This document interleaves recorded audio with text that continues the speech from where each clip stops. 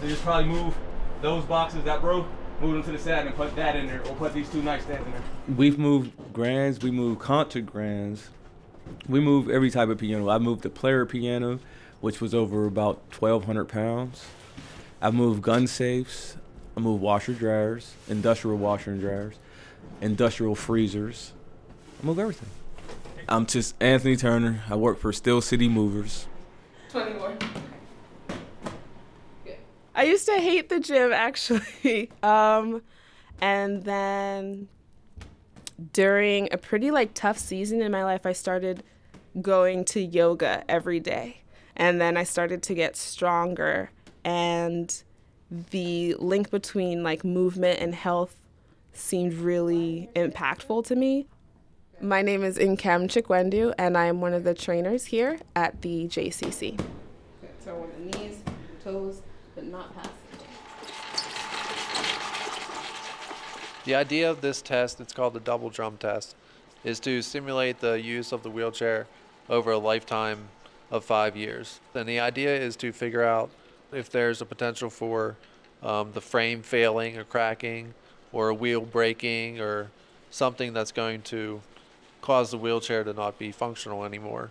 My name is Brandon Davler. I'm a PhD student at the University of Pittsburgh, the graduate student researcher at the Human Engineering Research Laboratories, and founder and CEO of Atomize Incorporated. I shined shoes for 2 years. Just that's all I did, When you're dealing with Prada, Ferragamo, Gucci, Louis Vuitton, you got to know what you're doing. I'm Mario Ulizzi, and I fix shoes, and I own Swickley Shoe Repair. Hello, I'm Kevin C. Brown. And I'm Margaret J. Krause. And you're listening to Still Working, a show about how work shapes who we are and how we see the world. Our series was inspired by Chicago radio giant Studs Terkel and his book, Working. The subtitle is What People Do All Day and How They Feel About What They Do. That's exactly what we wanted to know for our time and in our region. Today, a mover, a personal trainer, a mobility researcher, and a shoemaker. 4 Western Pennsylvanians in motion.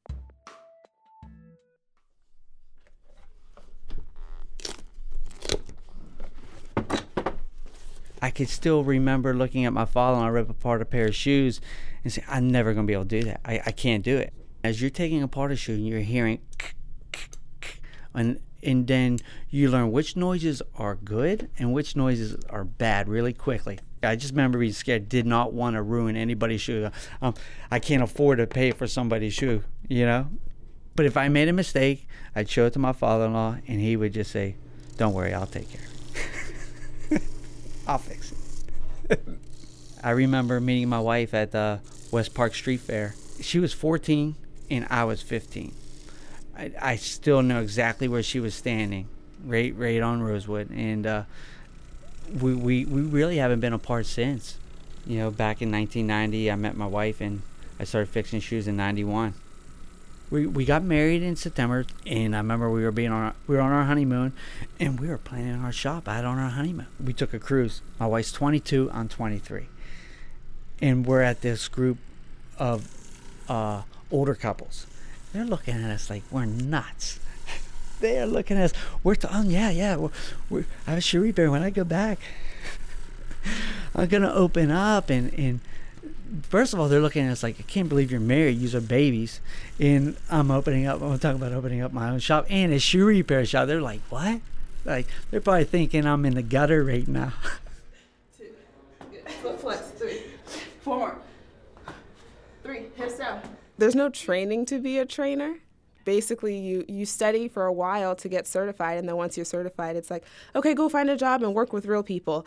I think it's about listening and remembering at the end of the day that I have my own ideas about what physical fitness is and how to work out, but what is their body? What do they really want? And it should be fun. Fitness should be fun. It shouldn't feel like a task. It shouldn't feel like, I don't know, I just think it should be fun. I'm sweatier than I wanted to be. I'm so sorry to hear that. Whatever, you paid harder for you. It's down to. Yeah, I'm gonna bring everything to this landing. You run it down to the door, and we'll take care of the door to the truck. Let me know when you get overwhelmed and mom's at it. All right. The first thing is we assess the situation, and it depends on what type of trucks we use. And then we try to find a base piece of furniture like dressers, nightstands, anything of that level and sturdiness that we could place stuff on top of. All right, so we'll probably put the bed. There's a mirror showing up here? That box that you have. Take the box frame, that box of mirror, then the bed, but I should be right behind you after that. When I first started, I'll admit to the world, I didn't know how to load a truck. I really didn't. It was multiple trips going back and forth with things that could have been done in one trip. It's more like playing Tetris, and you don't want to play Jenga. You want to play Tetris. This is the machine shop that we have here. So I came initially as a master's student. I think they wanted to test my skills initially. I performed good enough on that test to be able to move up to the Mobility Enhancement Robotic Wheelchair Project. And that was a huge challenge for me. It was basically my first major project of my academic career. My first day I was completely lost. I did not know where to begin. I was literally starting from scratch with a new design, and we wanted it to be able to climb up to an 8-inch curb, because that's unfortunately one of the major barriers that people with disabilities have, not only with crossing a street, but many of the buildings here in Pittsburgh have a single step to get in. So we wanted to try to address that problem with a wheelchair that could get up and over that. One more. Okay. See, it wasn't so bad. It was pretty bad. But one more, and then you're done, and that's it. So a personal trainer is a tool at the end of the day that you use to advance your own health or your own fitness. So my clients have a lot of different goals. Some of them it's to achieve a level of health or fitness. For some it's to maintain that. For some it's a recovery from injuries. I find personal training to be a very creative thing because clients always expect a different workout every time. So constantly coming up with new programs, and it's a very high intensity total body workout. I like to throw in maybe 6 to 8 exercises, like really try to maximize the time that they have. A lot of people don't have a lot of time to work out, and so my attempt is to try and fit an hour into 30 minutes, and that's kind of how my style goes, so it's very quick.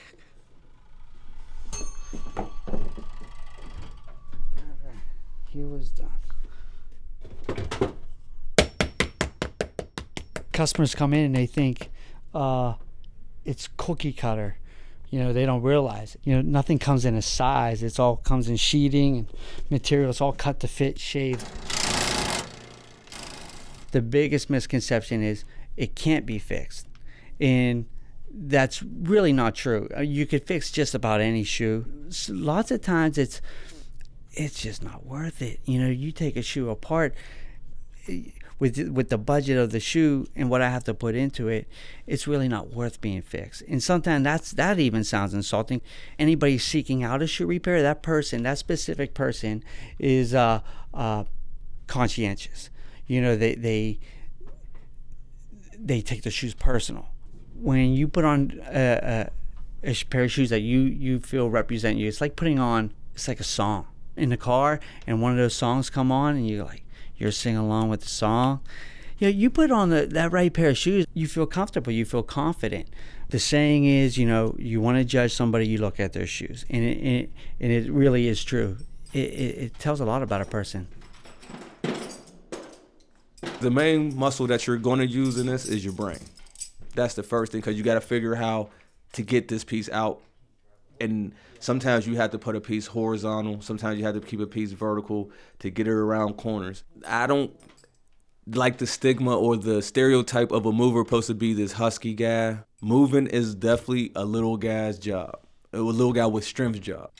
I have no problem moving anything, but we would rather move just your furniture. But if we are moving everything, we'd just like to have everything somewhat organized, somewhat packaged properly. We like things to be disassembled. Hey, Ed, Do you still have the IKEA tool for this?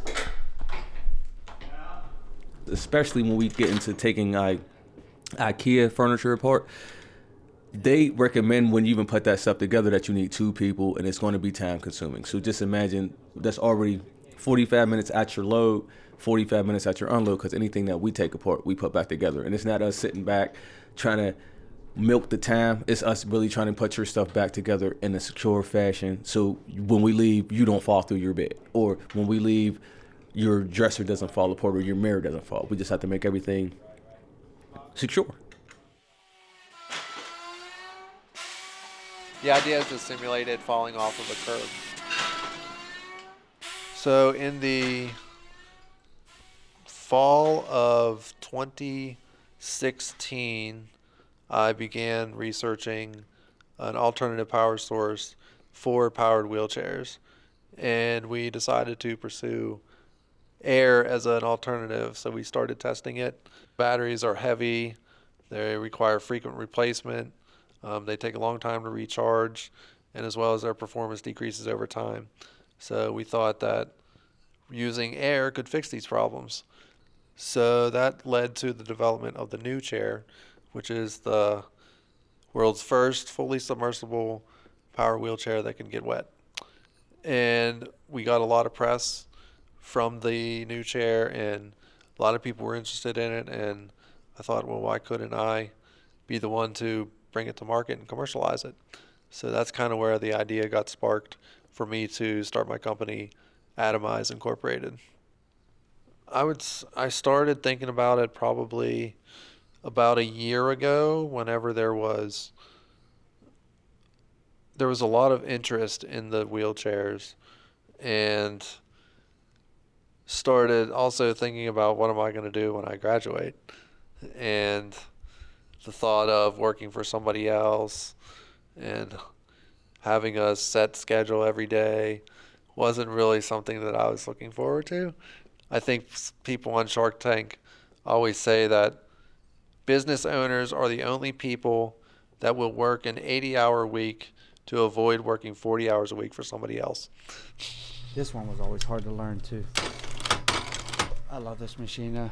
Yeah, when you stitch it, you think of all the moving parts sometimes as it's going. I still get amazed. When you run your own business, it's 24/7. You know, it's people say don't take it personal. It's just business. But when you have your own business, it's personal. It's your personal business, and I take lots of things to heart. I don't take things lightly, you know. So we work hard to not come up short. At the end of the day, when the head hits the pillow, I typically have no regrets because I did my best. You have to move. Moving is essential to life. It's something that you just can't avoid. My 5-year plan, I'm currently on my 3 years into it, is to branch off with either the company or with my own moving company. By looking at me, you couldn't tell how old I am, but I'll be 40 next year. I don't see myself lifting boxes or moving furniture. I'd rather be in a management position and having my own shop and doing all the logistics that way and teaching people what I know and passing it on to somebody else. Because my son's coming up, so he can be the next in line to do the same things I'm doing. We'll go down and back one more time.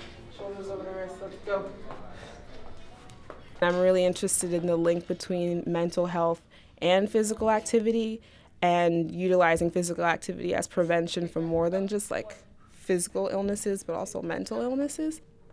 When I moved to Pittsburgh, I became more aware of lifestyle diseases. I lived in the Homewood area. I live in Wilkinsburg now. I don't believe that fitness should be a luxury. Like, I understand that me as a personal trainer, like, I'm pretty expensive.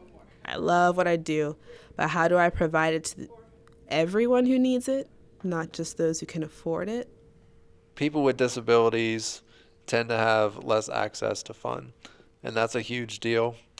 Many times we are left sitting on the sidelines as our peers participate in activities simply because of the technology that we're required to use restricts us from participating.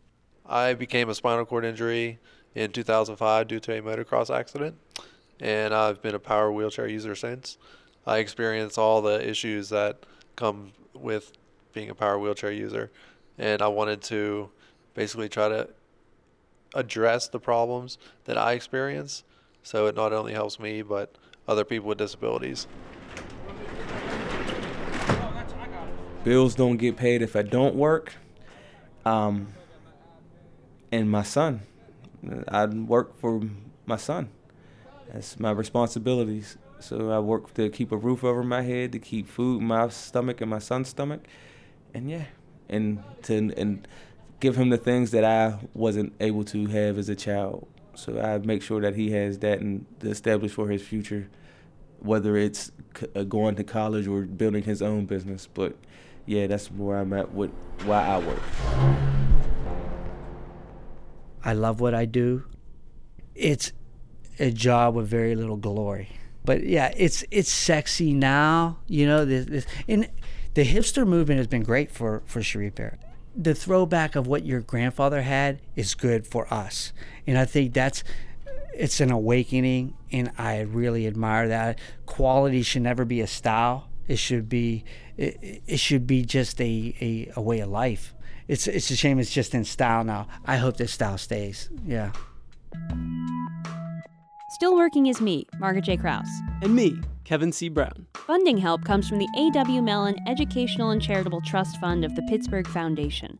For more information, to hear other stories throughout the month, see photos, and subscribe to our iTunes or Google Play podcast feed, visit wesa.fm/stillworking. Next time, not working. Kind of. Thanks for listening.